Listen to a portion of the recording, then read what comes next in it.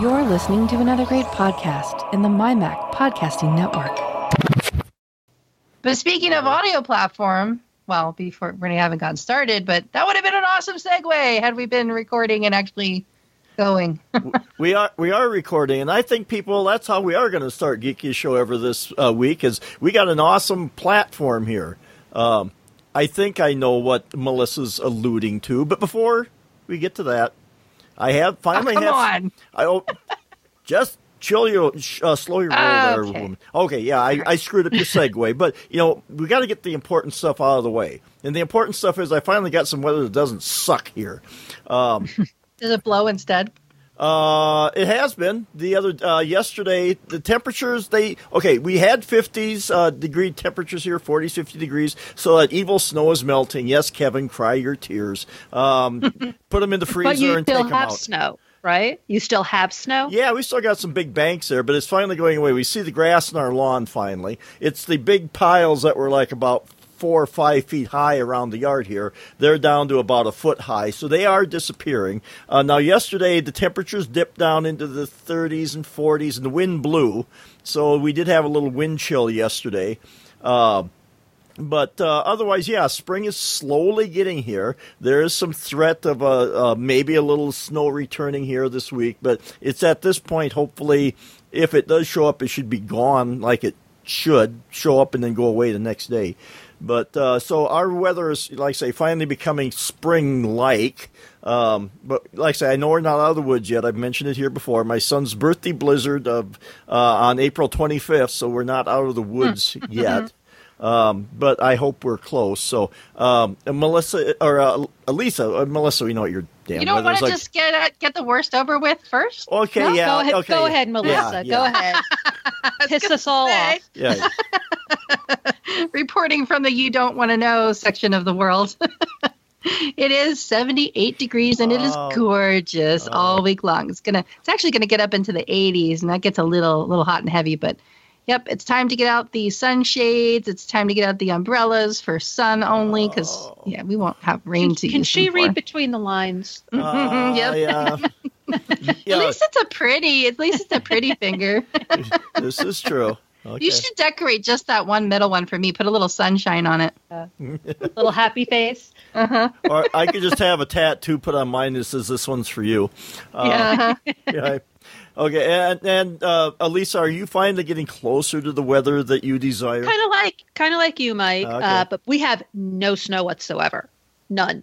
Even the parking lots are pretty much cleared out from the snow, which is great. It was a weird day today. It was really sunny, then all of a sudden it got really dark and it was raining, and then the sun came out, and up until a little while ago it was super, super bright. Hit about 60 today. It's supposed to be cold tomorrow at about 40. And then we go into the 50s, back down to the 40s, then up to the 60s. And when I changed the sheets yesterday, as I do every Saturday, I took the electric blanket, and instead of putting it under the comforter, it is now on top of the comforter. And then next week, the electric part comes out. Living on the edge there.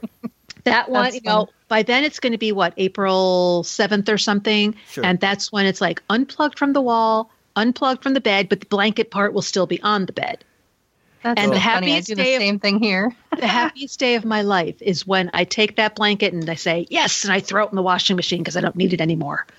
Yeah, I remember living out east, the happiest day of my life each year was the first day that I could get into my car without a jacket. Like the first day that I could just wear a sweatshirt and be able to just get in the car and drive. And now that's most of the days out here. So I was outside a couple days, short trips outside without a jacket on. It's fine, but in South Dakota we always have wind, so that wind always makes it a little colder. But we're slowly getting there. Yay, bring on spring. I'm ready for it. Even the grass mowing and all that other stuff, but it beats snow shoveling anyway. So, that's spring. Good news. Yay. Okay, so now since I interrupted Melissa in the middle of her segue, what was it you were going to say now, Melissa? You forgot. We were talking about platforms. Yes. Well, Okay. you were gonna tell us Sure. about your new platform, about your new podcasting experience.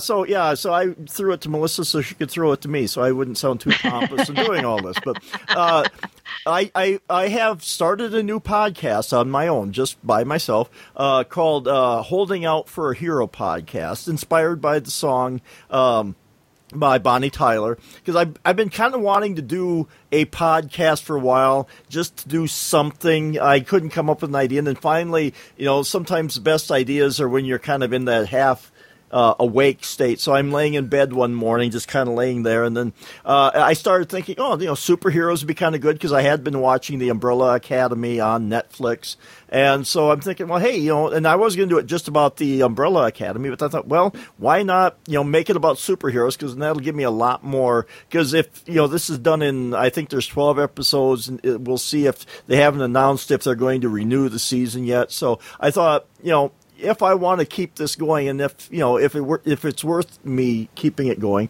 I've got some more avenues to explore there. So I sat down, and I'm trying to do this different than I've done other podcasts. I'm trying to do this tablet only. I'm trying not to. Interesting.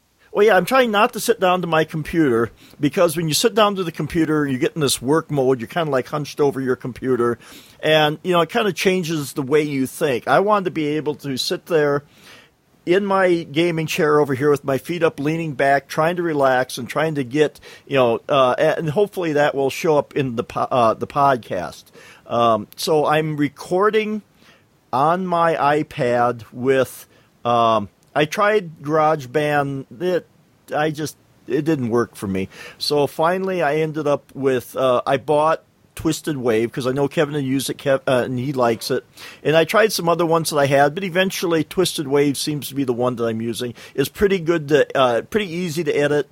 So what I'll do is I'll record on there, edit it, like taking out all the uhs, as I say all the time, taking out a fair amount of them anyway. And then when I get it to the point where I hate it the least, because I'm never quite comfortable with my performance. Think about it. Yes. I will send it up to Box.com, because I have an account there that I'm not utilizing real well. So I'm going to make that my online repository for my files and such. And then from there, I can go into the Anchor app, because I'm using Anchor as my primary. That's what I want to know more about. Yeah. So I'm using... Oh, I should have grabbed my iPad. I do it on my phone here, too. So I'm using Anchor to host the podcast. Now, they do have a editor in there for recording your own stuff, but I just didn't like that one either. I thought, well, I'll do it in Twisted Wave, and then this way I can save it up to Box. I have a copy of it there. So then I download it to Anchor, and the one thing that I... not crazy about doing it this way is you have a library there that you can download your files into.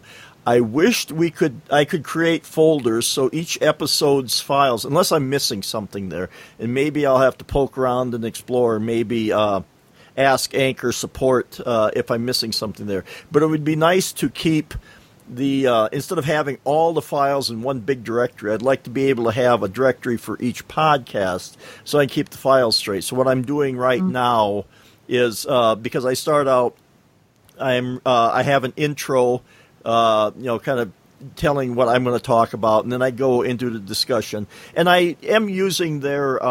they have sound clips and files you can use. So I'm trying to dress it up a little bit. So hopefully not getting too carried away with the sound bits and stuff.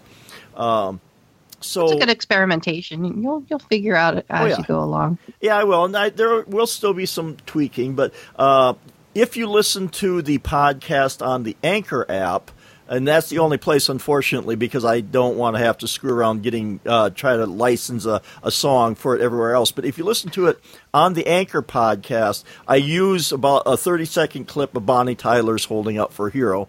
And then I will go into some transitional music, and then I will go into my intro, which they have a way that you can record your intro, and then you can have some background music put in there. So, like I say, I'm trying to dress it up a little bit. So that was my next question. So far you can only find it in Anchor, because I've been wanting to listen to it in Castro, And I kept trying to search for it, thinking that we were waiting for it to get populated to iTunes. Yeah. Or whatever. Like, I'm still not clear on how that happens. They will. Anchor takes care of sending it out. So currently, to where? Well, okay. Like I said, I should. Did you get a notification from Apple saying that it was on the iTunes store? It's not in there yet. Anchor will send me emails letting me know. I'm trying to go through their app, and maybe it's me. But didn't you say it was on Spotify? Yeah, that's where I'm looking next, because didn't Spotify buy Anchor? Yep, they did. So it's on there. And is that complete now? I think so. And I'm on 6 platforms. I was trying to find what it is here. But if I remember right, it's Anchor, it's Spotify, it's on Google, Radio Public. I'm trying to go from memory here. Let's see here. Tools. Yeah, I'm looking. I found it on Anchor and I favorited it, but I can't see it on. Now I'm looking in Spotify, and I'm not seeing it in Spotify. I did a whole search for the name. Oh, there it is. There it is. Yep. I found it by seeing your name. Okay, so now I see it on Spotify. So now I can follow you on Spotify.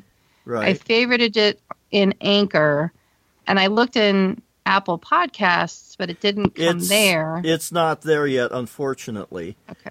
Here we go. I wonder if that means that it needs to be in Apple Podcasts before it will end up in Castro. No. Well, that I don't know. Now, Anchor says that they will take care of contacting the podcast providers. So I got, obviously, Anchor and Spotify, I got announcements really quick on them. And then, I finally found my list here. So it's Google Podcasts, Spotify, Breaker, Pocket Casts, and Radio Public. And they take care of sending out the feelers for all of those. You don't have to submit it to any of those. That's cool. They take care of that. Now, I'm still, because I have somebody else who would like to listen to it in Apple Podcasts and isn't there yet. And I don't know if their big announcement this week, which I think we'll get to a little later in the podcast, hopefully that's not slowing them down on, the approval process. But so the supported platforms through Anchor is Apple Podcasts, Breaker, Castbox. Is that Castro or is that different? No. I never heard of that one. Okay. Never heard of Castbox. Okay. Google Podcasts, Overcast, Pocket Cast, Podbean. It's not on Overcast. I'm thinking if it's not an Overcast, then it wouldn't be in Castro because those are two players. It hasn't been approved on Pocket Cast yet, or Overcast is the problem. Well, Overcast, I think, comes, and I could be wrong, but I thought Overcast came from iTunes. It might. But I could be wrong, but I just looked as you were talking, and it's not there. No. And now I'm trying to search for it manually to see if it can find it from the URL. Oh, and Apple. Well, see, Anchor will send you an email each time a platform approves you, and I just haven't gotten the blessed email yet from Apple. So I don't know. What would be? It says search. So I'm looking at Castro. It says search directory or enter URL. So if I try to search just for your name, your other podcasts come up. Okay. Yeah, that happens. Well, see, it's funny. If I do Mike McPeak on Overcast, all that comes up is Sci-Fi Tech Talk. Okay. And in Castro, both Sci-Fi Tech Talk and Bart on the Plains comes up. Oh, wow. That one's still up in the there. search. Oh, Lord. I haven't done that for about 5 years. But not ours because, not Geeky However, because our names aren't in it. Yeah, they really should be. Don't you think? Is there any way we can get them in there so that we can do a search with our names? I feel like we got to get the SEO fixed on that. That would probably... That would be helpful for being able to get it into directories. Because this one says Sci-Fi Tech Talk, Julie Keel, Jeff Sire, Mike McPeak, sci-fi tech talk.com. Okay. And then it says inactive, and then it has a description of the podcast. Well, it's been a couple months.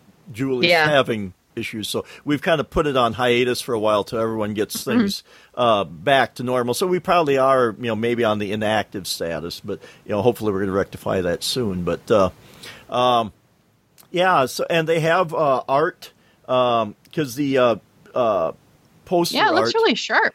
Yeah, so they have a library of art. that you can choose from. And so I picked one there that seems suitable for the podcast. And they have some, like I say, they have different sounds you can put in when you're editing. So they have a library of stock sounds there, little bits of, music or little short transitional tunes. I should have. Let me grab my iPad here. The interface, you can do it on your iPhone, but the interface on the iPad's a little bigger and a little better. Mm-hmm. So you're using Twisted Wave and what else? Anything else? Just okay. Twisted Wave to do all the pre-production? Yeah, for the actual podcast part, Twisted Wave for the editing, and then I'm using because for my website, because I always like to have an accompanying website to go with it. It's like you're out on Radio Public. Yeah, that one I am on. That one I got the announcement. So I'm using a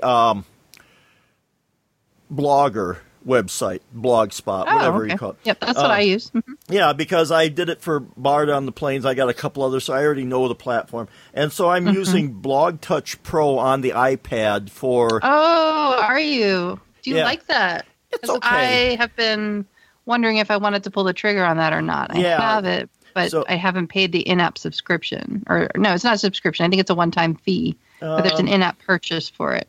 Yeah, I think, I did buy it. I don't remember what it was now. I'm trying not to spend a great deal of money on this. I know, that's just it. I'm trying not to spend a lot of money on it because it is a hobby, and you've got to, you're going to stick out for it. But I figured, if I'm going to do this, why don't I do it sort of halfways right? So I did get, like I say, I'm using Blog Touch Pro for posting, but I still go with Safari because I don't, unless I missed it, I don't think I can edit like the sidebar or any of that stuff with Blog Touch. I think that's basically for putting articles in there. So I'm still using Safari on the iPad to go in, and when I get more podcasts approved, I'm putting them over there in the sidebar link. And the link to that is holding out for hero.net. So I sprung for the $12 and had registered a domain name and pointed it towards that. I wish I could have gotten .com. That one was gone already, so I had to go with the little inferior .net. But okay, whatever.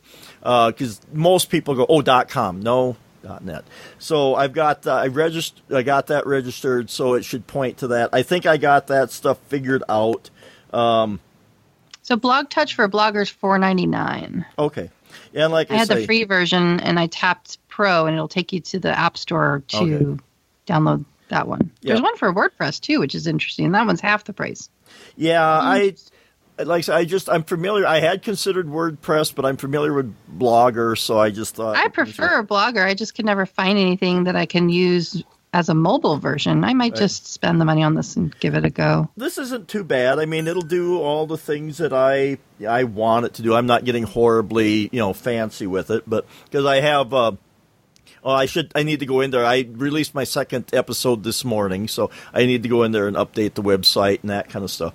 But it does seem to do what I want, and I'm not a web developer or anything. But it'll do my work anyway. It satisfies your tinkering itch, and you can scratch it. Yeah, and then the rest of my procedure that I'm using for doing this, I've got my little, I got a 7-inch Fire tablet over here, one of the older ones. It's a little slower, but I saved the video to using my on my Windows computer. I guess there is a desktop computer involved, but I have it saving the episodes using PlayOn, recording them and saving them to my Plex server, and then I download them onto my Fire tablet, so I take it with me. It's small, it's 7 inches. If something happens to it, I wouldn't cry because it's under $100 for that thing, and they don't even make that particular model, but it's 7 inches. I can slip it into a pocket and take it with me. So then I can sit there wherever I want, and I can just kind of scroll through the episodes. And I've done that a few times. It's like, what were they doing? So I, scrub back and forth on the video to find that, so I refresh my memory because my short-term memory sucks sometimes. So I'm using that to, like, say, watch the episodes on, or my TV, whichever's handier. And then I'm using Simple Note, right? Simple Note for note taking. But obviously I'm doing that on the Android tablet because Siri just doesn't understand, and Google is much better at dictation. So I'm using my Android tablet. So as I'm sitting there watching the episodes, I don't have to. I can just hit the button and do some voice dictation into Simple Note. So I've got some crib notes to fall back on. And the stuff that you're dictating is going to be public anyway, so it's not like you're worried about the mining. No, I just wanted to make sure that when I go back to read it, I'm going, what the hell did I just say there? Yeah. So I want something that's going to recognize my voice fairly well. And now what I'm doing, and I know there's some people out there that, the purists, I've tried my first episode, and you can kind of hear it, I tried to do it stream of consciousness. Unfortunately, there's lots of rocks in my stream. And I wasn't real happy with it. So the second... couple of rusty razor blades in mine, so that's why I haven't done it yet. Well, and so I just didn't like the way I sounded and came off there. So what I did this time was I sat down and dictated into Simple Note and had... basically a script that I followed. I tried to, not make it sound like I was reading off a script, but that's kind of impossible to do. But I sat there and read it because I just liked the flow better. And I still get, and I'm not getting horribly crazy on the editing part. I'm not taking out, I tried to take out a few of the lip smacks along the way because I notice I do that. And I sometimes... You're better off just trying to use it as a tool for behavior modification. That's what I've tried to do. I try to listen back to myself. Yeah, just try to use it to train yourself out of it versus trying to drive yourself nuts trying to edit it out. And a lot of that stuff isn't all that terrible. Well, and most of them I left in there. And I did leave some of the... I took a few of the breaths out because it was kind of annoying, but I left some in there because it's emphasis. It's like, this is not recorded in one big breath. The whole and if you take out too much, then it doesn't sound natural anymore. Right. Yeah. So this time I'm more satisfied with it.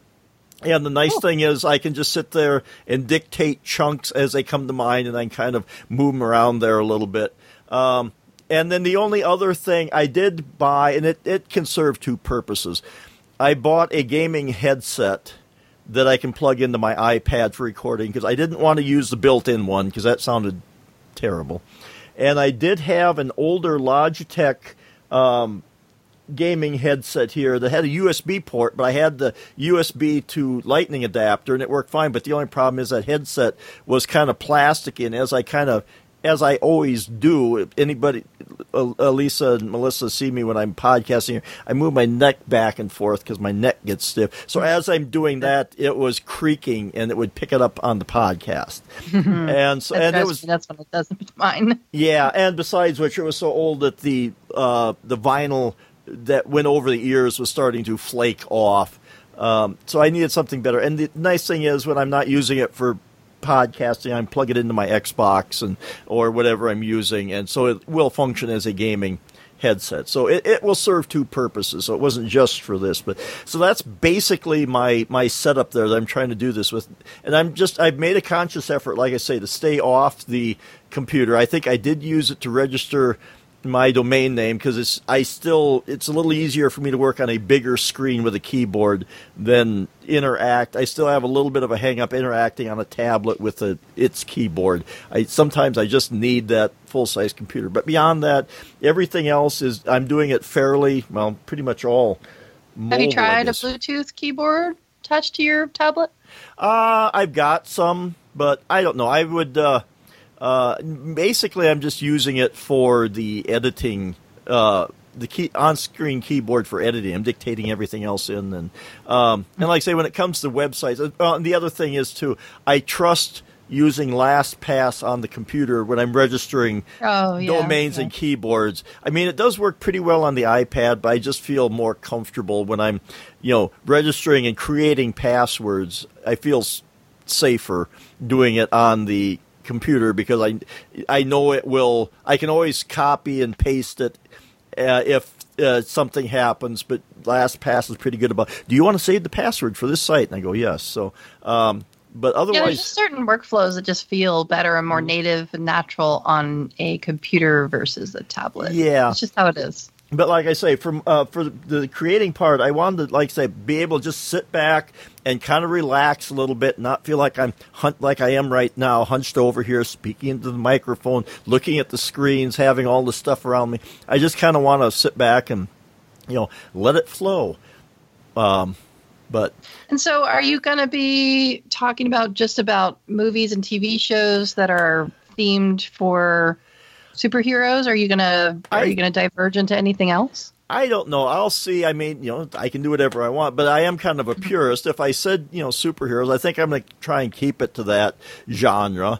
And like I say, if this takes off or something happens here, I have also thought about, because there's no reason why I couldn't create another podcast and just keep it separate, because I do have this thing for crime dramas too. So, I could, It's the URLs that would only make that limiting. Yeah, I mean, juggling around too many URLs could get kind of hairy, but, if you could pick one that would be a good umbrella to put them all under might be good. That could be, yeah. And then you should go put them all on your about.me page. I think I've done that. I've updated all that stuff, because that was part of the process too. Is you had to set up your website, and I wanted to make sure I had the about.me stuff updated with all this, and create a Twitter account if anybody wants to contact me there. And supposedly you can send feedback through the Anchor app. And then one of the things I think they can do is people can leave you, where is it now, voice messages. Yeah, I saw that when I was looking at yours. It said I could leave a message. I'll have to do that later.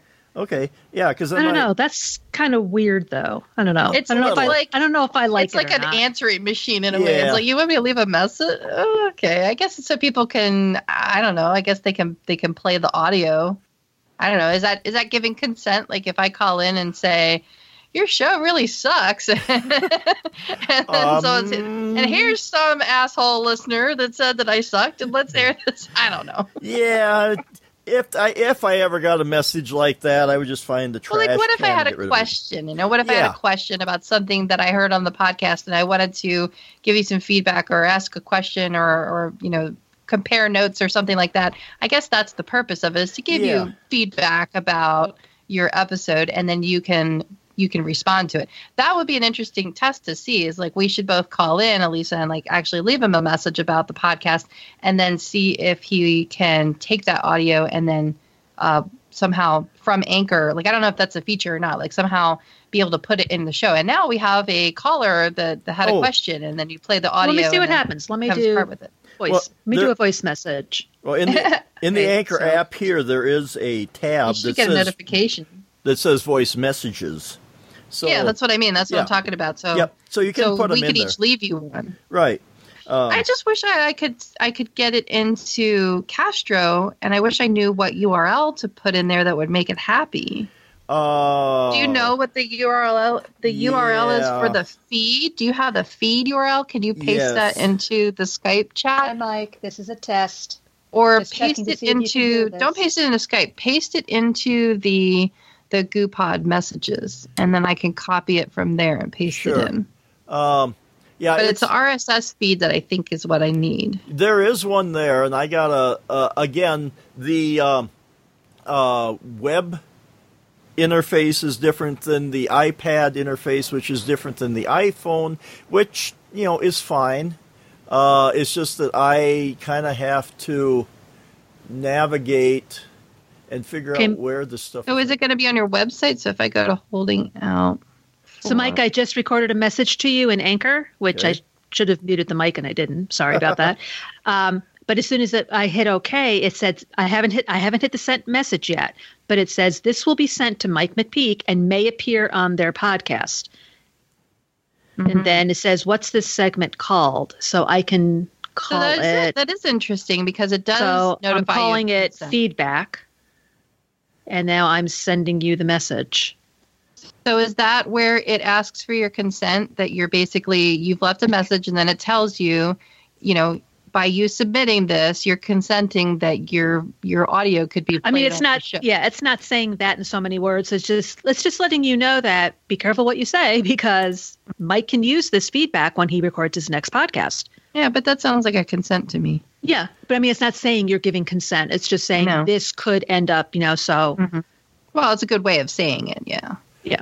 Okay. Yeah. Right, but the thing is, it's not showing that I sent anything. From my end, it's not showing that I sent feedback to him. Mm-hmm. Okay. Well, I've got the I got to figure this out, because I've got a link to my Anchor.fm page, and I don't know if that would populate then in a podcast. Podcatcher, yeah. Right. Yeah, that's what I want to see. I'm looking on the website to see what would there be. I mean, I can see it looks really nice on mobile, and if I tap subscribe, it's not going to subscribe me to the podcast. It's going to subscribe me to the blog. And I only see one episode so far, which is the Umbrella Academy. So if I tap on that. Okay, I finally found there is an RSS feed. Can you copy and paste that into, because you should put that on your blog. You should put a link to that. I'm thinking you should put it somewhere in your blog so that people in other podcast listening apps or podcatchers could tap that and either copy it and paste it, or, maybe if that's what I want to find out, is the podcast app smart enough to detect as a data detector that link? And then will it show me the share sheet so that I can open in the podcatcher of my choice? Yeah, I see. Okay, yeah. So this is the RSS feed. I'm sending it in. In Groupon. In messages. Yeah, and that should work, because I have analytics here too, which if I tap on it, it wants to open in news, which is interesting. I think that's usually the case. But I think if you copy and now paste it switched away from that. It switched away from that, and it took me, so it bypassed news, and now it says add a podcast by URL, and it gives me cancel or subscribe. Aha! I just subscribed in podcasts, the Apple Podcast app. And now it's there. Because I was checking too, because I was experimenting. I tried it in Apple's podcast, because again, like I said, I have analytics here. Let me look it up. But you're not technically listed on Apple Podcasts in the iTunes directory yet. However, I was still able to get it into the podcast library in the Apple Podcast app by using that URL that you just sent me. So that's the URL that you need to put on your website that makes it accessible to people getting it into. Now I'm going to try the same thing. Okay, Mike, you sent us the link. Yep. When I clicked on it, it said open an Apple News. Right. That's And then it wants me to open an Apple Podcasts. Yep. That's what I just did. Yeah. That's what I just went because, like I said, when I was testing things out, I tried it in Apple Podcasts, and then I went and looked at my analytics, and it said because it'll list listening platforms, so it's got Anchor 82. Yay, I got it in Castro. Okay. So Elisa, take that URL and put it into Downcast. Is that what you use, or Pocket Cast, or Outcast, Overcast. I mean, Overcast. one of those casts. But see, I have to. But then I have to open Apple Podcasts, which I don't use, and I don't have my phone. No, you don't have to. You just have to copy. You just have to long press on that URL that he sent in the messages, and then tap copy. All right, then go into your podcast app of your choice, and then go to the search, and then tap it in where it asks you if you want to enter a URL, and then paste it. Okay. That's how I got it into Castro, so it should work the same way for yours. I can never remember. Yep, Talk about short-term memory. Right. Yep. So I was able to get it into my library. That's what I wanted to know. So, like I was saying, in their analytics too. So you get, this is the first podcast I've done where I can see what's going on there, which right now is depressing me a little bit, because that's the other thing I got to figure out. We just subscribed, right? So. But I mean, I've got to figure out now. My next thing is that I've never really had to do before on podcasts is the promotion part. I mean, I'm putting it out there on Twitter, but I need to find some other ways. You've got it on Twitter, you've got it on your blog, you've got to get that URL on your blog. Yep. I would tweet that URL so that so why don't you compose a tweet that you keep retweeting, you keep like sending out once in a while with not the Anchor link, but that RSS link that you just sent to us. Right. Then that way other people can click on it and then do what they wish with it as far as their podcatcher of choice. And like I say, you get analytics here, so it'll tell me which platforms have downloaded it. 82% are on Anchor, 9% on Google Podcasts, and I think I downloaded. What about Spotify? It doesn't say anything there yet. But then it said Apple Podcasts, and it confused me for a while until I realized that I had checked out the URL in Apple, so it's registering it as an Apple device, even though I'm not on iTunes yet. This, like I said, this confused me.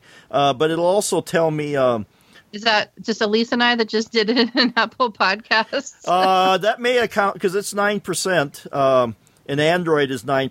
iPhone is 20. No, I'm looking. Wait a minute here. So it's 9% Apple, 9% Google, and 82% Anchor. That is really sweet because you're not having to pay a monthly fee for this to do it on Anchor, are you? No.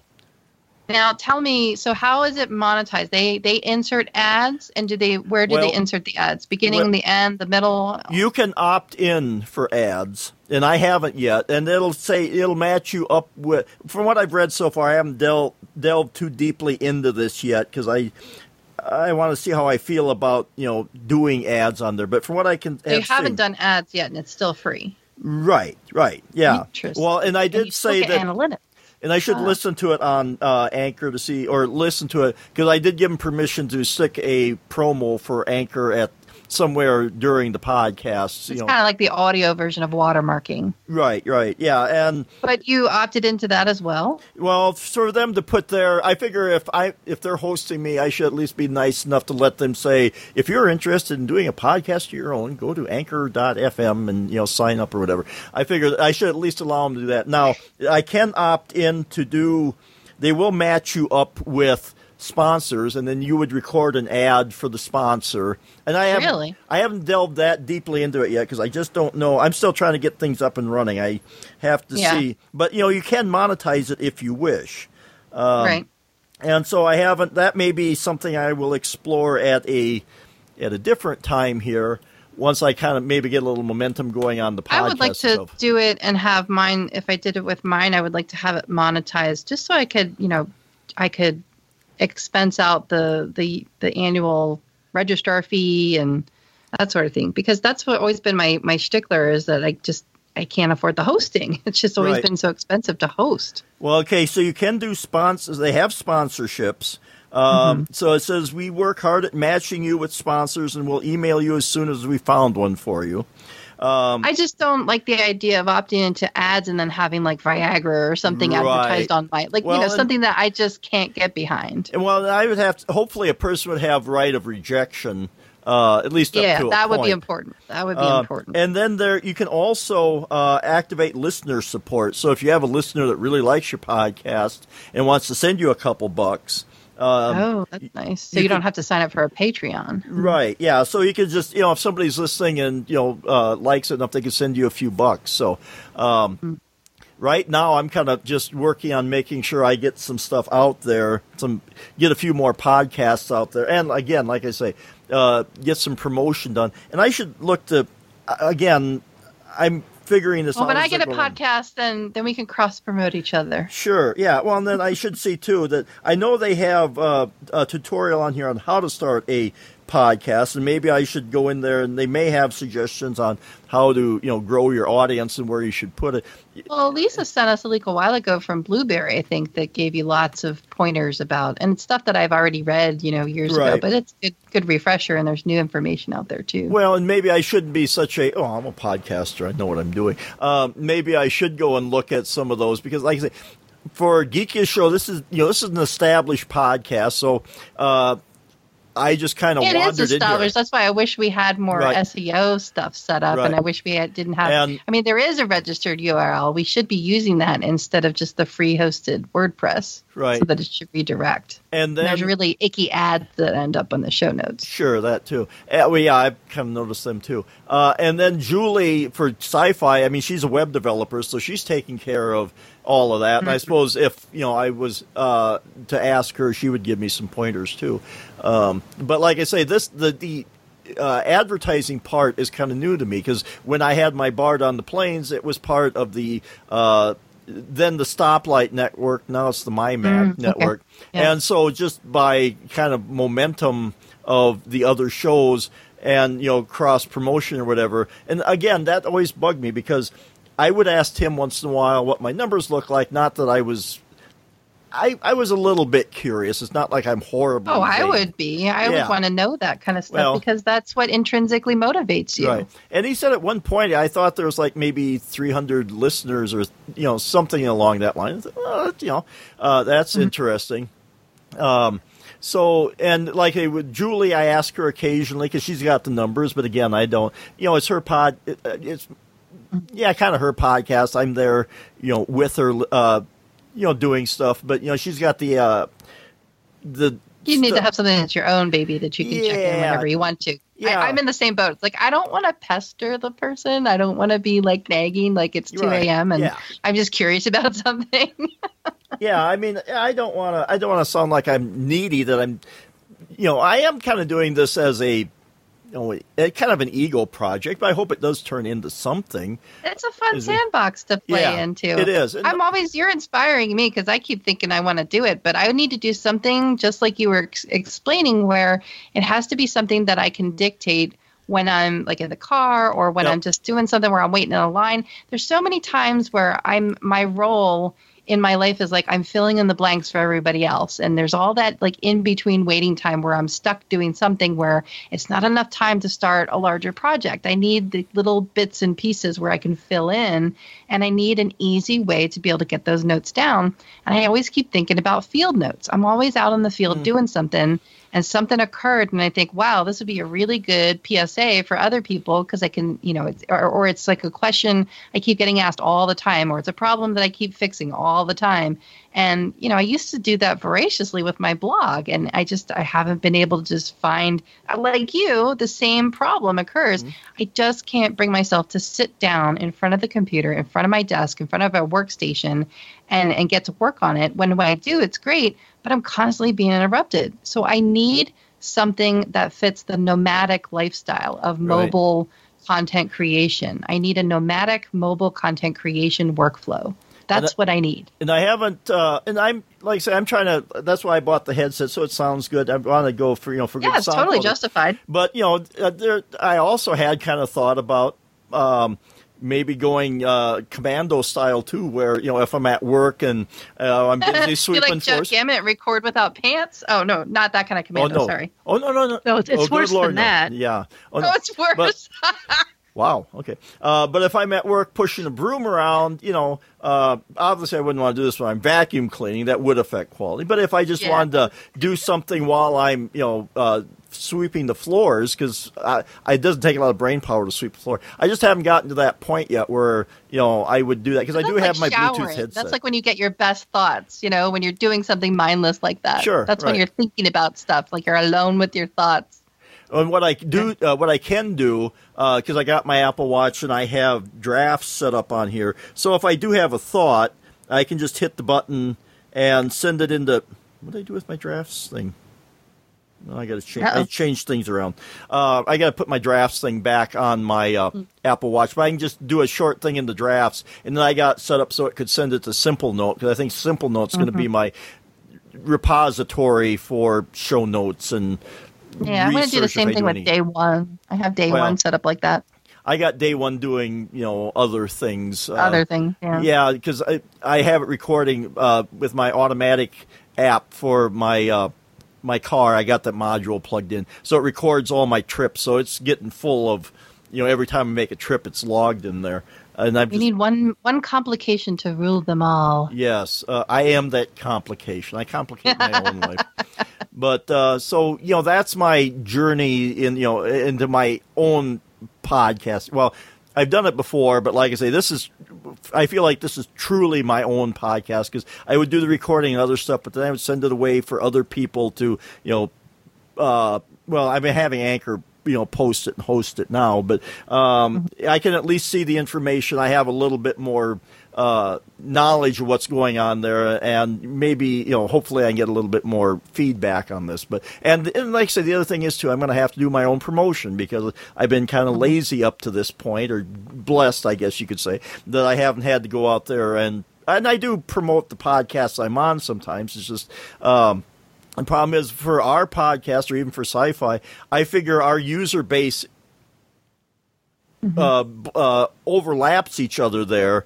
So the ones that you guys would send out would probably be getting the same tweet from me. So it's just kind of like, I just figure people don't like getting doubled up on that stuff all the time. So I have gotten kind of lazy. I would promote more, but I hate being spammy. And then other people are like, yeah, do it. Who cares?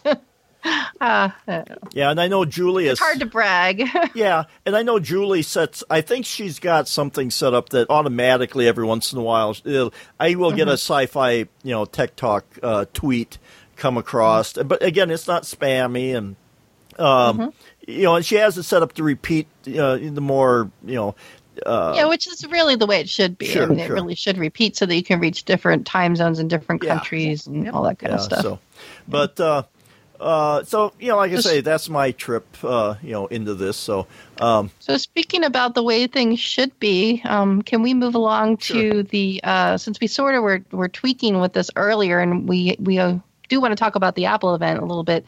But I was wondering if we could do the Gmail feature with Mojave update. Well, you two can do that because, like I say, I do use Gmail, but I haven't done the latest update on my Mac yet. So, and I'm just going to wait and see how this all blows out. You just want to wait until after I do it and sure. I'll watch you guys go through. Because Elisa's already jumped in. So Elisa's done so it's the macOS Mojave update. It was what 14.4.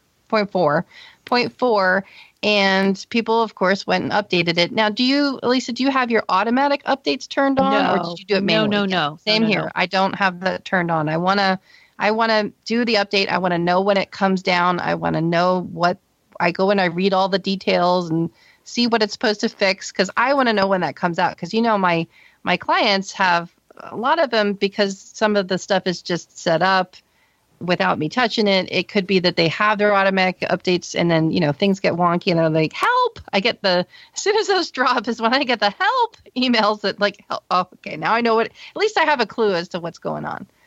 So I do not have those turned on because I want to know when they do come in, and I don't want it to just do it for me. And so same is true with this one. So you did manually update it because there really was no reason not to, right? The only time I hesitate is when it's the full point. When you're going from, Mojave to whatever the next one is. When it's just the individual little guy, I just go ahead. Which is what this was. I mean, there was really no reason not to do it. Yeah, unless I hear something immediately goes, don't do it, then I'll hold off. And this, people noticed this about probably 24 to 48 hours after it hit. So it did happen relatively quickly. So my only reason that I didn't do it right away was because I was just being lazy. I just, again, I was having a hard time just trying to sit down at the front of the computer for a while and have time to do it. And I hadn't done backups other than my automated time machine. I wanted to do a clone and things like that. It was just time to do that stuff. So I was just being lazy, and that's why I didn't. And then I saw this, rash of people tweeting about it. That's why Twitter is still redeeming to me because of the tech support that you can get, because that's the way that I cultivated it in the beginning, and that's what I like about it. And of course, people were, tweeting and Facebooking about it, and it broke Gmail. And I thought, oh crap, so here we go. What was it doing exactly now? Was it just not downloading the messages? I wasn't getting my mail. Okay. It happened to me. It was putting people into an authentication loop. So that's why, remember, Lisa, you texted us and I said, oh, that's not a big deal. I'm used to seeing that. And I did undervalue it. I'm sorry that I did. I wasn't in a loop, though. Some people were in that loop. See, what happened is as soon as I think it was Friday, I updated. And when I went to check my mail, it told me to go to Safari. Mm-hmm. And I've never had to go to Safari to authenticate. Whereas I'm used to seeing that because I'm always troubleshooting stuff for people. So that was a normal behavior in my mind. But it turns out it really that's what kind of freaked me out at first. I'm like, is this legit? Did I get hacked? Yeah. And then I put my credentials in, and that's a healthy attitude to have. And I have an app-specific password. Yeah, mail on all my my password on my iPad is different than from my Mac, and so I put all that in, and it said, okay, cool. But I wasn't getting it. I was getting that little squiggly line next to Gmail. And the only way my mail was coming through was when I clicked on that squiggly line. Because normally when I get up in the morning, say I look at my iPad and there's 40 emails. If I look on my Mac, there's 40 emails. Well, I had 0. Because it was offline. But it was working on your iPad and your iPhone, so, right? Yeah, Perfectly. because this technically, this quote-unquote bug was not affected by iOS. Okay. Yeah. It was only on macOS, and it seemed to be. Some people said that it was a problem on Gmail's end, but both Elise and I don't buy that because it seemed to be a very high coincidence that it happened when macOS 10.14.4 came out. Well, some people were saying that Gmail did something on their end at the same time. And that is true. Gmail did make a change to their Gmail UI. They did make a change, so that is a coincidence that did occur. It did happen at the same time because that was my first thought because I had seen something. I was trying to troubleshoot something with a volunteer account, and I did have to log into the Gmail webmail version of it because I don't want that one mixed in with my Mac. I don't want that mixed in with my personal stuff. So that one I do use the Gmail webmail interface, and that's where I saw the message that said, because sometimes you'll log in there, maybe you don't see it if you just use the mail client app, but sometimes you'll log in there and it'll say, we gave you some new features. Do you want to switch to the new version? And you're like, yes, okay, take me there, or no, keep it the same. And this time it said something to the effect of that there was something where you could interact with chat messaging, or you could somehow reply to an email, I don't know, live or something like that. It had something to do with some kind of chat feature or something. I don't remember what it said. But I just thought to myself, there's a new feature. Big whoop. I don't care because I don't use the Gmail web interface. And I just needed to get in there and get out and, look at something. And then it just seemed coincidental that, then there was this rash of people having problems with mail client in Gmail. And I thought, I wonder if that new feature that they added maybe broke something in the mail client, that maybe it just didn't translate somehow. That's what I was thinking happened. It just seems like it was coincidental that Gmail did something new, and then the Mojave update dropped, and then people updated, and then things were not working with Gmail accounts. And then there was the thing where some people said that it was limited just to Google Apps Gmail accounts. And then other people said, no, it's random. There wasn't any consensus as to if it was just one type of flavor of Gmail accounts. Nope, it would seem to be random. So that couldn't be, these are all proof of concepts. These are all things that, you should be able to replicate, and nobody could replicate that consistently. So, and we just were discussing before we started recording that you have a regular Gmail account. I'm going to, after we're done recording, I'm going to go and do the update and see what happens because we were doing some testing. Now, Lisa, tell me, so is the behavior different now? Has it gone offline since we've been talking? No, it seems like it's okay. So and what was happening stay online now. And when you go to mail and then you go on the top where it says preferences and go into your account that way, because if you go through system preferences, you can't go and see your different outgoing and incoming servers. Mine said my IMAP account was enabled, but offline. Mm-hmm. Correct. And then we just hit a bunch of buttons and we just really didn't do anything. And then all of a sudden it was back online and working.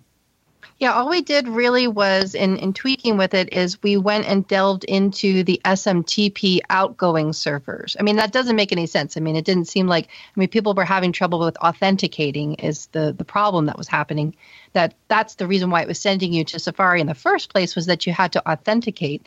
And now, Mike, you don't have, do you know offhand your Gmail accounts? Elisa has, like she said, she has app-specific passwords, and then for each of her devices, she has registered with her Gmail account an app-specific password for each device. Correct. Do you have anything going on as far as app-specific passwords? For some of them, not on, I don't think on the Mac, because now that you say that, I do remember that, because I have had to go in there, because, me and my tablet addiction over here. Mm-hmm. And so,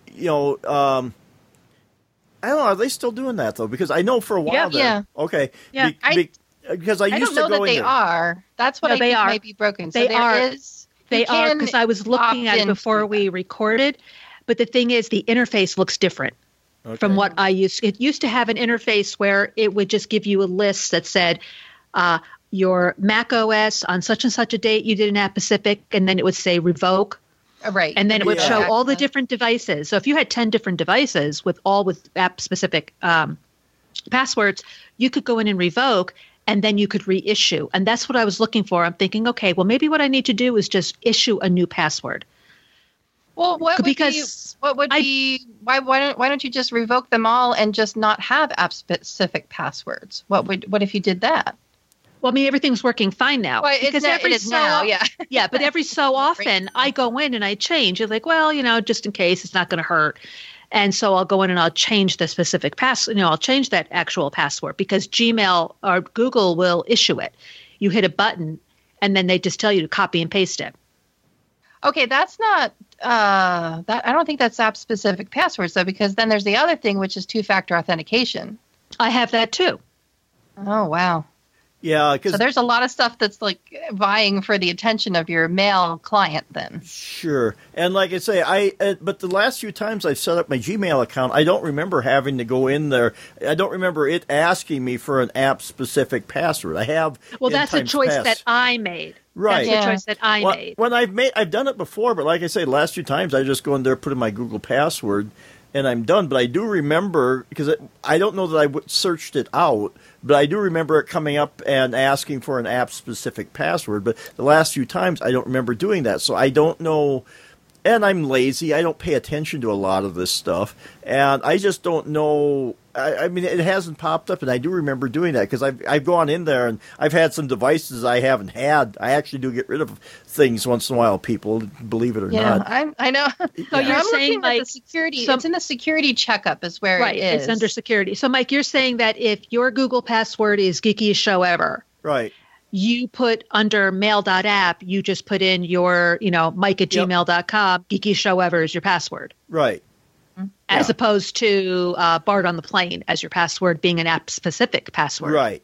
Yeah, I do not use app-specific passwords unless I have to. Like there's a screen sharing app that requires one. So that's under your third-party access settings.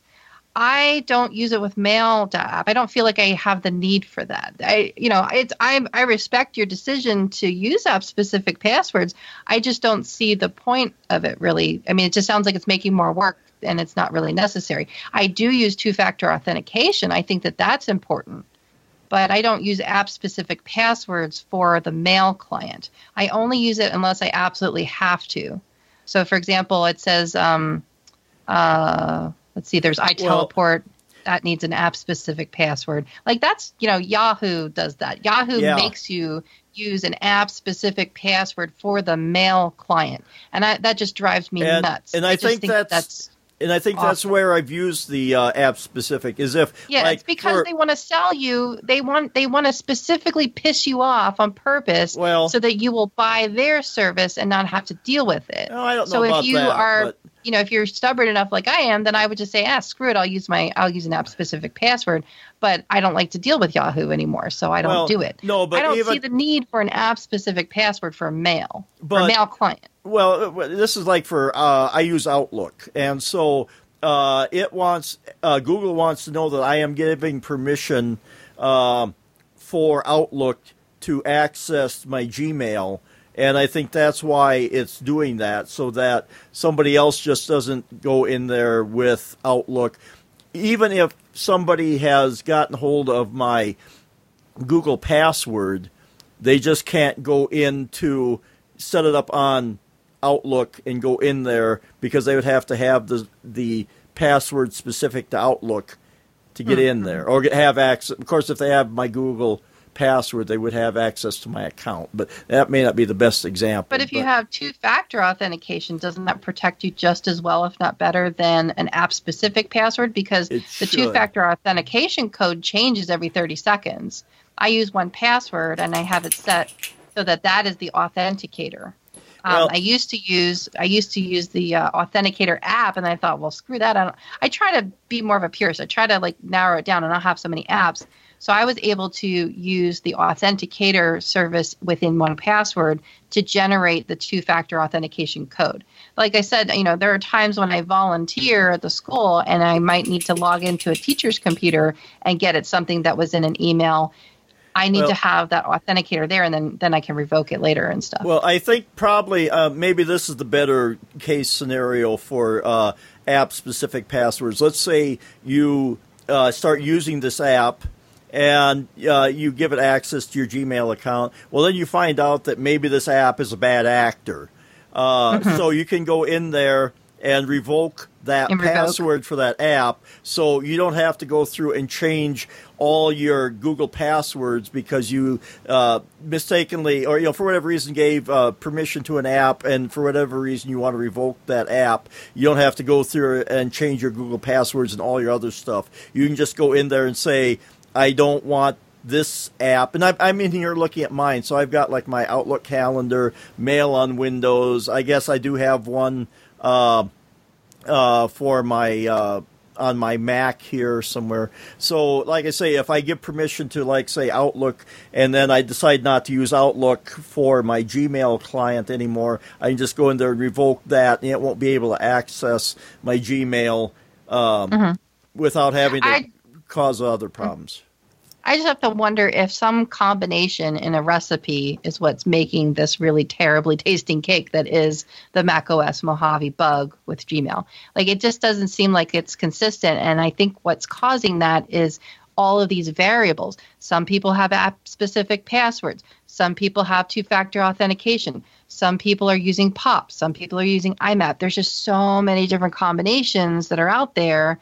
I don't know what any one thing is going to fix it. So it'll be interesting because I'm not using app-specific passwords. Now I'm just, being stubborn, and I have to eat my own dog food, and I'm curious. So I'm going to do the update and see if, because I don't have those things turned on, I want to see if I get the problem too. I'm gonna be a sadomasochist and actually inflict the pain on myself so I can see what happens. Sure. Because I can always use my iPad and my iPhone to check my mail until it's fixed. I'll be really pissed if it does get broken.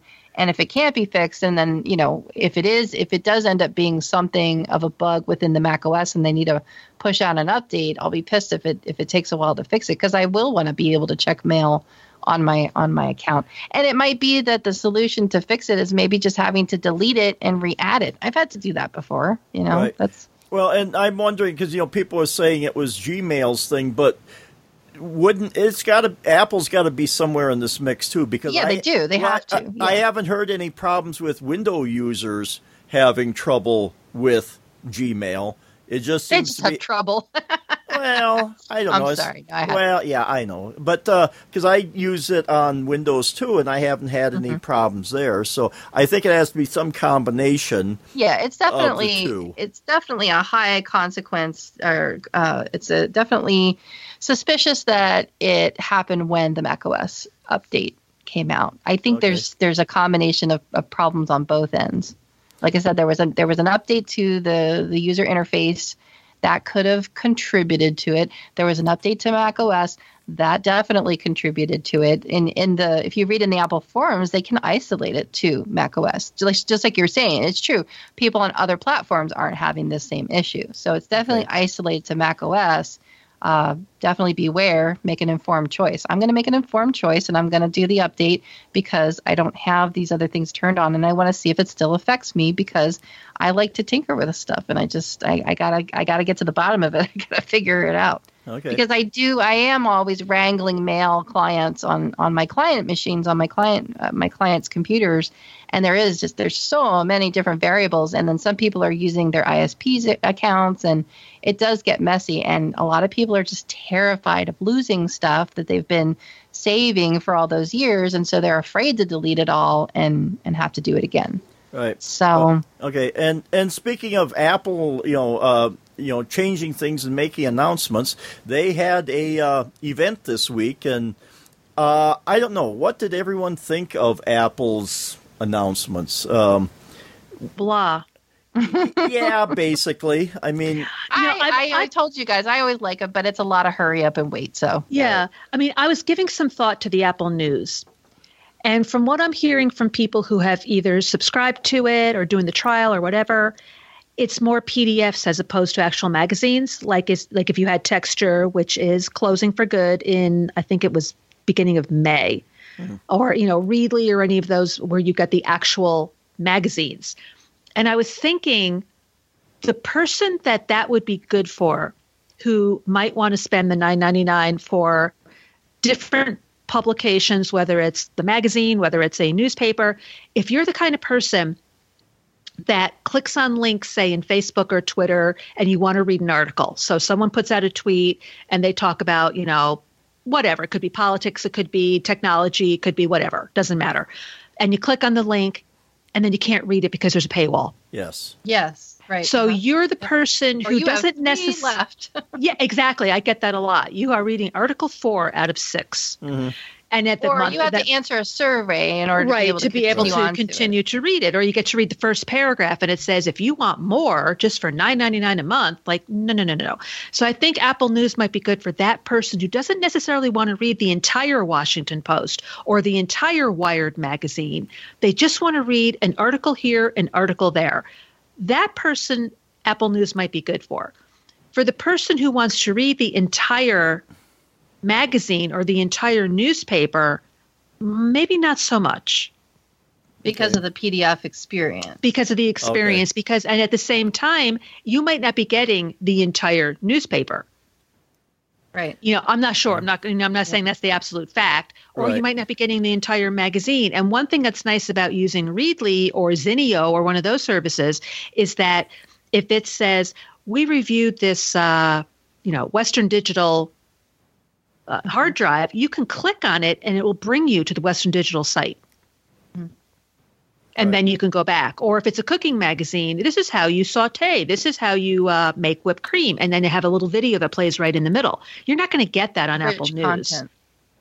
Yeah, and I thought that's what the whole point of it was, that you would get that. That's what I thought too. Content. And then when they said it was PDFs, I'm like, PDFs? It's almost like it should be like Apple Books, like the book creation experience where you would, teachers would develop their own books, their curriculum, that sort of thing, where you're going to have all this rich content where you would flip a page and then there would be a video that you could play. And then there would be a quiz with check marks or something. There would be something you can interact with it. I thought it was going to be more like that. And I was also just thinking, as we were talking about PDFs versus, like the reading experience, didn't they do this a while ago with Newsstand? I mean, didn't we have Newsstand, which actually had magazine subscriptions in it that you could subscribe to?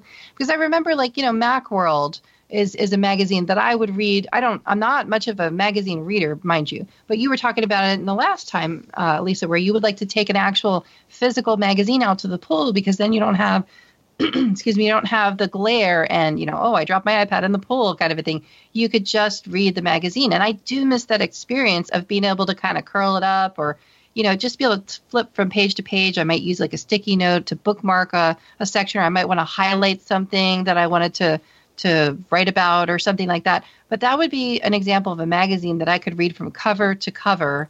Maybe I might even look at the ads occasionally because it would be related product that I'm in the market for a new hard drive, and here's an article, a review on the newest hard drive, or comparing hard drives to each other. Like right now I'm looking at tablets for sketching. I want to see a review on that. You can get that kind of relevant advertising in there, and that is a desirable experience. But it sounds like it's not that right now. And I wonder what's going to happen in the future with that, if they're going to give feedback. Now, we do have a price. There's a lot of this hurry up and wait. A lot of things were announced without a price.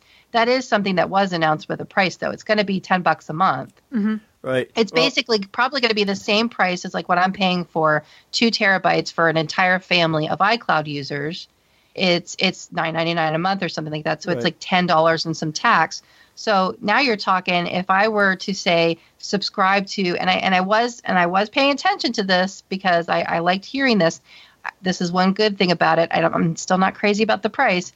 So if you think about a family, never mind that we're a low income family, but a family of 4 or 5 people that are sharing an iCloud storage space, and that's $10 and change a month. We'll call it $10 just to be math easy. And then you add an Apple News subscription in there so that we can all read news without ads targeting us or without interruption or without paywall messages like we were saying. That's going to be $10. Now you're at $20 a month. And then there's going to be Apple TV Plus on top of that. What else did they announce? Oh, and then Arcade. The Arcade. For gaming. Right. It's starting to really cha-ching. It's really starting to add up. We need to have a bundle, but Apple won't do that. I mean, I would love to see, even if it was a la carte, if it said, okay, if you subscribe to Apple News, iCloud, and Apple Music, Then you can get it for whether they do it X amount of dollars per month, or even cheaper, if you bundle all three, you can get it for this amount per year. Mm-hmm. I honestly think more people are willing to give it a shot if they know at the end of the day, well, I'm going to be saving $50 over the course of the year. Why not? If I don't like it, I unsubscribe at the end of the year, and I go back to just paying for iCloud or just Apple Music. Yeah, they should allow it to be. You know what? It should be just like it is in the App Store, where when you have an app developer who's developed multiple apps, you can buy those individual apps at your leisure that you know that you need. But then in the case of an app developer who has multiple apps, you could buy it in a bundle, and then they have a reduced price. So instead of each app being, if it's $5.99, $5.99, $5.99 for these three apps, maybe they'll release it for $10 for all three of them instead of $15. I have a question for you people. Have you never experienced Apple before? Well, that's what I said. I don't think that's going to happen. No, because these are the same people that have taken away a lot of the upgradability of the Mac computers. So when you buy something, you are encouraged to buy up so you don't get shortchanged because, they want you to buy up. And I think what we're seeing here is Apple moving away from its revenue from the hardware section. I'm not saying they're abandoning hardware, but they're looking at new revenue streams, and this is what they're trying to maximize their number of income streams by paying for this. And Apple has always been great about nickeling and diming you to death, especially when you start upgrading when you're buying a computer. Well, you're going to pay too much for your RAM. You're going to pay too much for this upgraded hard drive. I like Apple hardware. The Apple tax, I mean, I like Apple hardware, but that's their modus operandi is to, upsell to the more expensive option that they have and make sure that you can't do it anywhere else. So they want to keep you in the walled garden of the ecosystem. Right. Yeah, which is why I'm getting what it is. Nothing. I don't care about games. I'm not interested. I have Readly. Is that what I think? We talked about that. Readly from AT&T, so I have that for free, and I look at it maybe once every 3 months because I just forget it's there. I'll go even cheaper and stick with the RB Digital because then you can get free magazines using your library card. Yeah, exactly. You can do it through Overdrive. Now, granted, you get what you pay for. So, and I know that. And I know that as an informed consumer going into it, yes, it's a buggy experience, and I know I'm getting it for free, so I'm not going to bitch about it. Right. So, there was all these, services. Apple TV, they brought out a lot of Hollywood types, which I'm not impressed by Hollywood types, so I kind of went, okay. Now, there was I think, Melissa, you had crap out here. Yes, there's a link. List. There's got some ads and stuff. Yeah, there's a nice Macworld again. I like my Macworld. There is a really nice Macworld link to an article where they basically you can scroll down. In fact, I'm actually looking at it right now in Reader View in Safari on my glorious cinema display, which it looks very, very sharp. And this to me, this is a good reading experience right here. This is a beautiful article. I can strip out the ads. I'm clicking on the reader. I know I'm not getting tracked for everything. I'm not getting ads thrown up in my face, and I can just scroll down the list here, and they have it beautifully, headline by headline by headline, amazing stories. It talks about the directors that came out. Spielberg was featured. It was really beautifully done. I really like that. Then they talk about the individual shows. There's the morning show. There's C, which of course I went gaga for because that's got Jason Momoa in it. The next one coming down is Little America. Helpsters, this is adorable. I really love that they had Big Bird that came out on the stage. And then Little Voice, I love Sarah Bareilles. Love her stuff. For All Mankind is another one. Truth Be Told, Servant, Home Before Dark. I mean, you can scroll down through the list. I'm not going to read them all. Sure. But there's a picture for each one that shows you the actor, actress that was featured. It gives you a little bit about, it's basically the cliff notes of the Apple event. So this is a really good reference for all of it. And you can learn about what all is going to be released, what's in the works, what's in the pipeline. Right. And I looked down there. There wasn't a lot Maybe I'm just being a cranky old man. There wasn't a lot that intrigued me. They do say that they're going to do a show based on Isaac Asimov's Foundation series, which science fiction series, which is something that I've always loved. That series. It's kind of influenced my Mike, thinking. There's the Brie Larson CIA biography series. Aren't you going to be all over that one? I'll see. Again, I mean, you're gonna report on that on your podcast. Maybe we'll see. I'm not personality driven usually. I mean, they have to impress me with something. Just because that's what kind of bothered me. They trucked out all these people and personalities. Well, that doesn't mean crap if the shows are like I say, I'm going to have to see what's out there. And but there's the other demographic that is very personality driven. Yeah, I mean, of course, I'm like, I want to see what Jason Momoa is going to do with this, and Oprah, and I mean, I am. Don't I talk will to me admit, about I am, Oprah, but whatever. I am personality driven when it comes to this. I do want to see what these people are doing in these new events, because they are people that I have seen their work in other things, and I like them, and I want to follow them and see what it is that they do. They are, none of this looks really junky to me. I mean, these all look like really legit kind of titles and story. They're wrapping it under the wrapper of storytelling. These are all things that are going to be stories to be told. And I think it's going to be good. But, it's going to be driven by the price. What is it going to cost me? There had been a rumor that was circulating for a while that if you own an Apple TV, that you would get, free access to this stuff. I mean, if that were the case, I would be thrilled. And I would be Which is really how it should be, because you've got to think $10.99 for Netflix versus what Apple's offering. There's no comparison. How can Apple justify charging money for a handful of shows when you can go on Netflix or Amazon Prime and just get thousands? Yeah, I am really wondering what the price is going to be for this. I mean, it could end up being like $5.99 or something, but it really, really should be free, because I think that they should kind of attach this to the sale of their Apple TVs. I mean, they had a whole event that was all around the Apple TV hardware, and then nothing. But you can also watch, but they said you can still watch it on your computer or your iPad. So maybe if it's free with Apple TV and free with Apple Music. So if you be like a buffer for the quote unquote Apple tax that we pay on all these other services, I'm really hoping that this will be something that kind of smooths it over and says, oh, but we're also giving you Apple TV Plus for free. But they would have, if it was going to be free, they would have announced that by now. I don't know. Why are they holding out on the price? Why are we not having a price for how much this is going to cost? Why? Well, because a lot of this stuff. Reason. Well, first of all, a lot of this stuff. They made announcements, but there wasn't anything specific in there because it's going to be introduced later this year. This was just supposed to be a teaser ad to get people excited about. Well, but they were very specific about the content. There's all these shows. I've lost count of how many there are. At least a dozen of these different shows, and I think they've already been filmed. 40, yeah, they're already in the works. They've already been filmed. They've already filmed episodes. It could be that, they're going to see what sticks as far as, it's like throwing a pasta noodle against the cabinet and see what sticks as far as, okay, this one's going to get another season, kind of like they do with Netflix and other platforms. It's another platform, but it could be a very, limited thing, just like Amazon does. I do have one little Amazon device in my house. That's all I'm going to do. I really have no desire for Prime and all this other stuff. I just can't afford it. And so, you're paying, over $100 a year for Prime, whatever that translates to in a monthly cost. And so as a perk, you get Amazon Prime Video, right?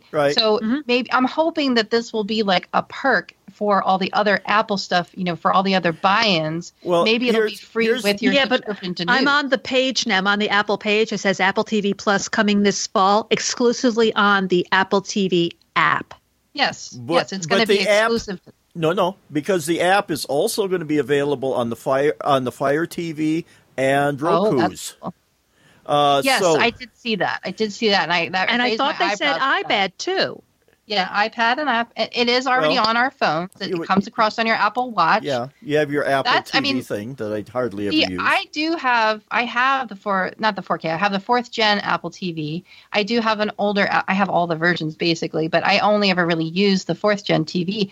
And knock on wood, I mean, except for a few crashes here and there, it has been a wonderful, simple interface. We've talked about this before ad nauseum about all these different TV services and how we, roll it our different ways. It's been a really great interface for us, and I like the notifications. I do use that iTV Shows app to track all of the stuff that I'm watching because I kind of like it in the database format, and it does give me notifications about when the next episode of Walking Dead has dropped. I'm like, okay, now I'll go watch that whenever I get around to it.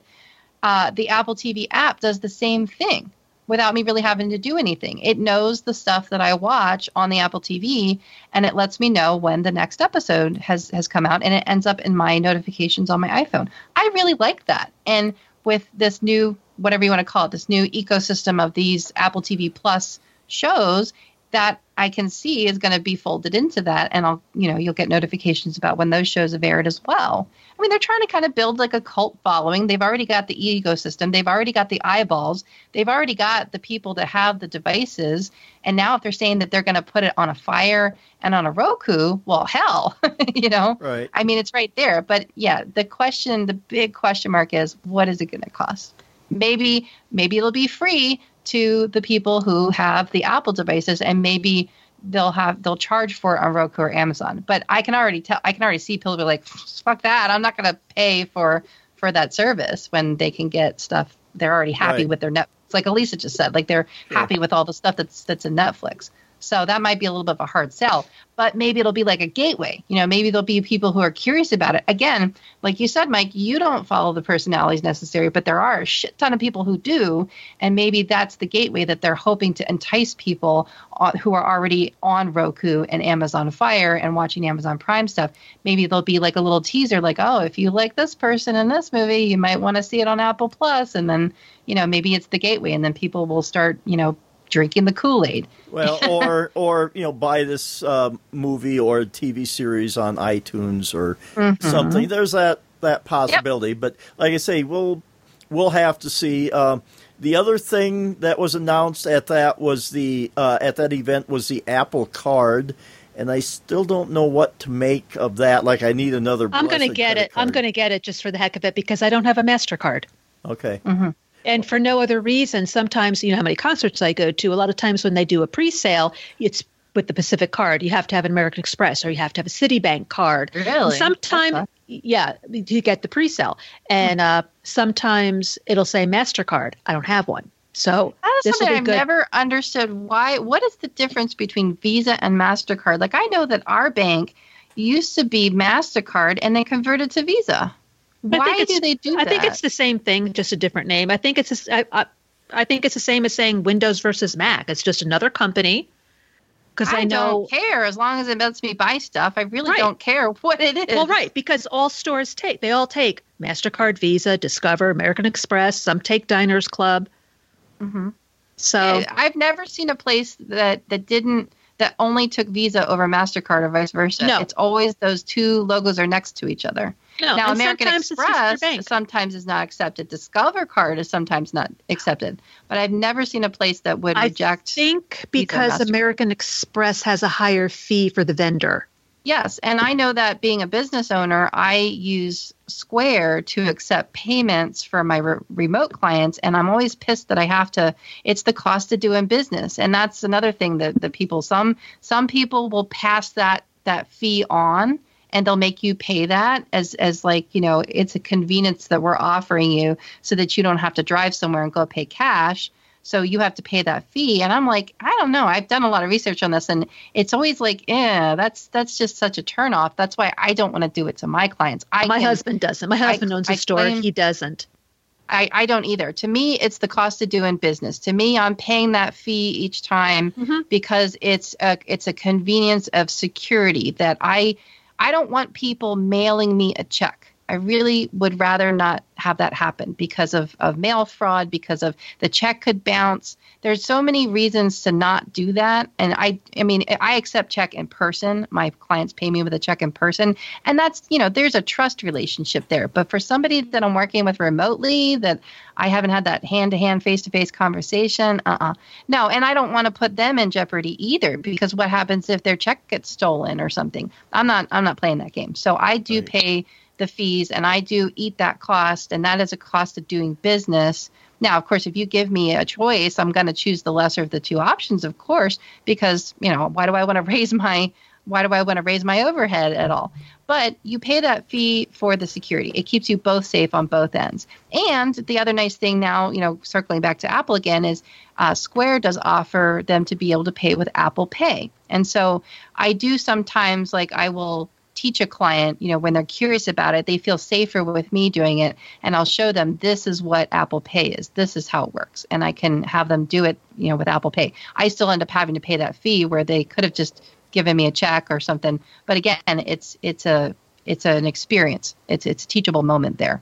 And so I'm curious about how this Apple Card is going to work from a business perspective. I don't know. I don't know if I'll be able to use it for that. It'd be really great if I could set that up and have people pay me that way. I would love to just keep it all within, I'm an Apple consultant, to just keep it all within the Apple ecosystem and not have to use Square, but it's going to boil down to those competitive rates. And like you said, maybe, people don't use Amex as much because it's a higher rate.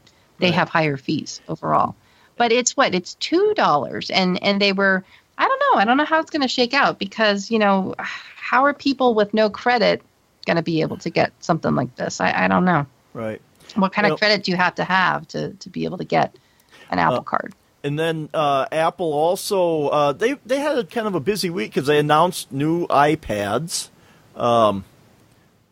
So let's see, I got it here now somewhere. I'm surprised they didn't announce a new Apple Watch, because I just bought one. I was waiting for that to happen. Well, yeah. But of course they announced new iPads because Kevin just recently bought one, so it's all Kevin's fault. So a new iPad mini. They brought back, I guess, the iPad Air. And I was trying to figure that out. That sits between... Okay. The iPad Air? Yeah, it sits between the regular iPad and the iPad Pro. Is that because they still have? No, I think it's after. I think it sits between the iPad and the iPad Mini, because the Air is the lighter of them all. It's the thinnest. It's like kind of the it's doesn't have as much oomph as the other ones. I could be wrong. It says it's cheaper than the iPad Pro models, more powerful than the iPad 9.7. Okay, so then you are right. Then it does sit between the Pro and the iPad. Yeah, so it's kind of intermarried. So it's not, and I don't know, obviously it must not have all the Pro features. It will work with the first generation Apple Pencil, as will the new iPad Mini 5 that was released. And when you look at it across the top, it does list the iPad Pro, then the iPad Air. So you're right. It's in between those two, then the iPad, then the iPad Mini. Right. And the iPad Mini, it looks like it got a parts bump, better processor, a few other things. Otherwise, it's pretty much the same as the old iPad Mini.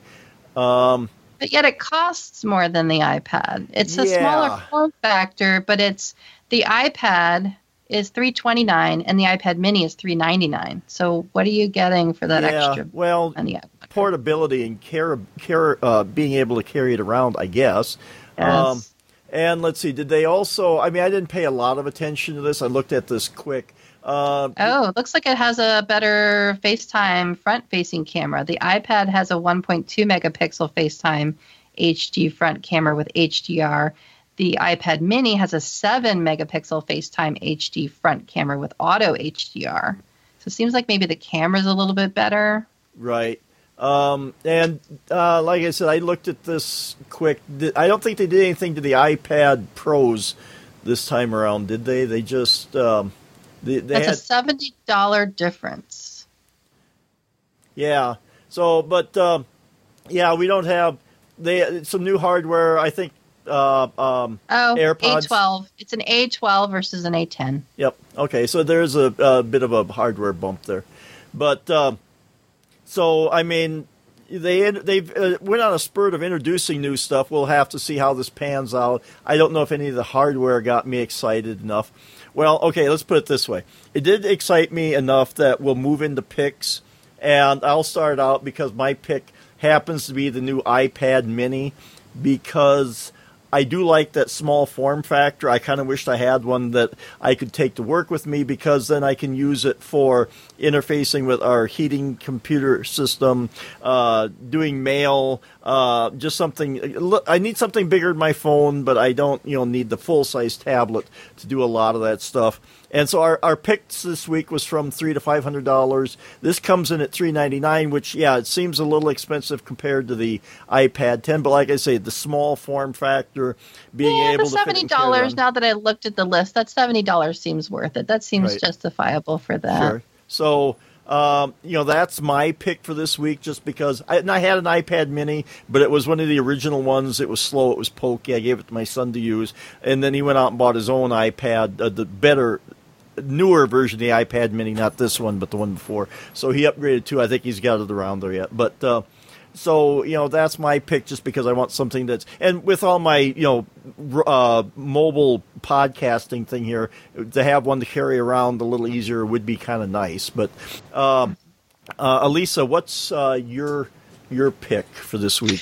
Well, before I give you my pick, I just want to tell you something really quick, if I could open this. I was doing some cleaning today, and I found the receipt from March 6, 2003 for 2003. 2003. And this receipt looks pretty good, too, for my 20-gig iPod. Oh, Lord. $500?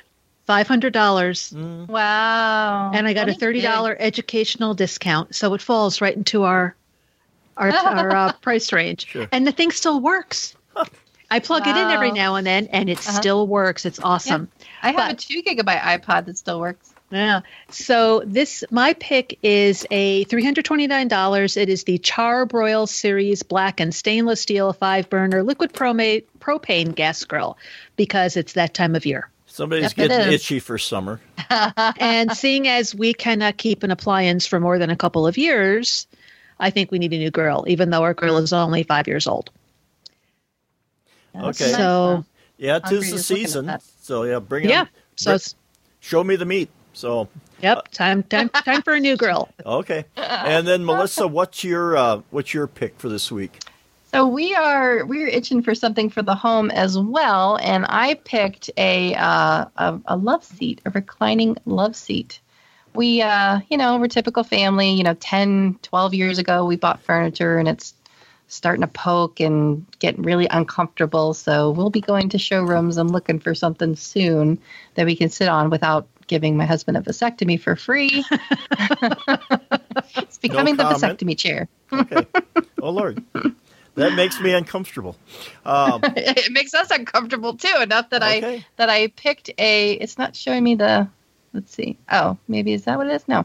The link that it's opening up is not the one that I picked.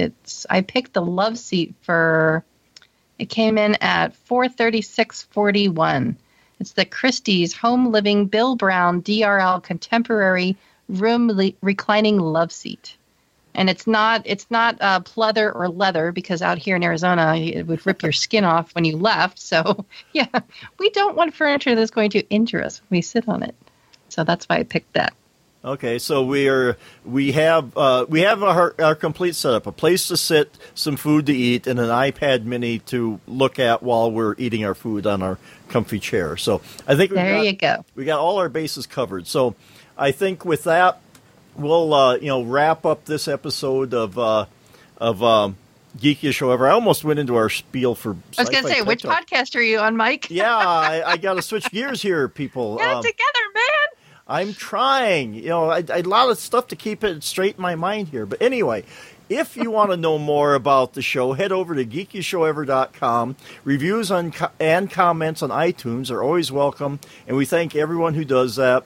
We hope you have enjoyed the show. But before we do that, I almost forgot, because I am confused. We got to introduce ourselves. So, Elisa, where can people find you? At Sensei Dai on Twitter, or at 3geekyladies.com with the number 3 spelled out, which is the other podcast I do. Okay, and Melissa, where can they find out about you? You can find me online all over at the Mac Mommy, and you can go to my website, themacmommy.com, where someday maybe Mike will inspire me enough to do my own podcast. Oh, my. The same. And as if I can be found on Twitter at DSC Chipman, and I have my About.me page at about.me/Mike McPeak. And if I haven't hyped my new podcast enough this week, you can also go check out Holding Out for a Hero at holdingoutforahero.net. And that's it for this week, and don't forget to hug a geek. If you're a technology fan, make sure you check out Tech Fan, hosted by me, Tim Robertson. And me, David Cohen. We're all about technology. We like to geek out on pretty much anything. If it's technical, if it's a gadget, if it's the movie or the music industry, you name it, we're talking about it. And you know, David, unfortunately, unlike most other great podcasts, we don't really plan out our shows. It's more of a stream of thought thing. Yeah, for better or for worse, you listen to it and you be the judge. You know, a good example of that, David, would be this ad, because we didn't plan for this. What did you say? What do I say? I don't know. What, is it your turn or is it my turn to talk now? I lost track. I did too. But you know, you won't lose track if you listen to Tech Fan, part of the Stoplight Network of podcasts.